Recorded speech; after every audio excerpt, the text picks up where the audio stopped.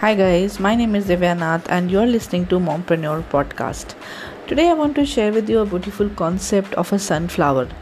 Do you know that sunflowers follow the sun? I'm sure you all know that. But do you know when it is cloudy and grey, when the sun is not there? Where do sunflowers get their energy from? The beautiful thing is that they look at each other and they get their energy from each other. They face towards each other.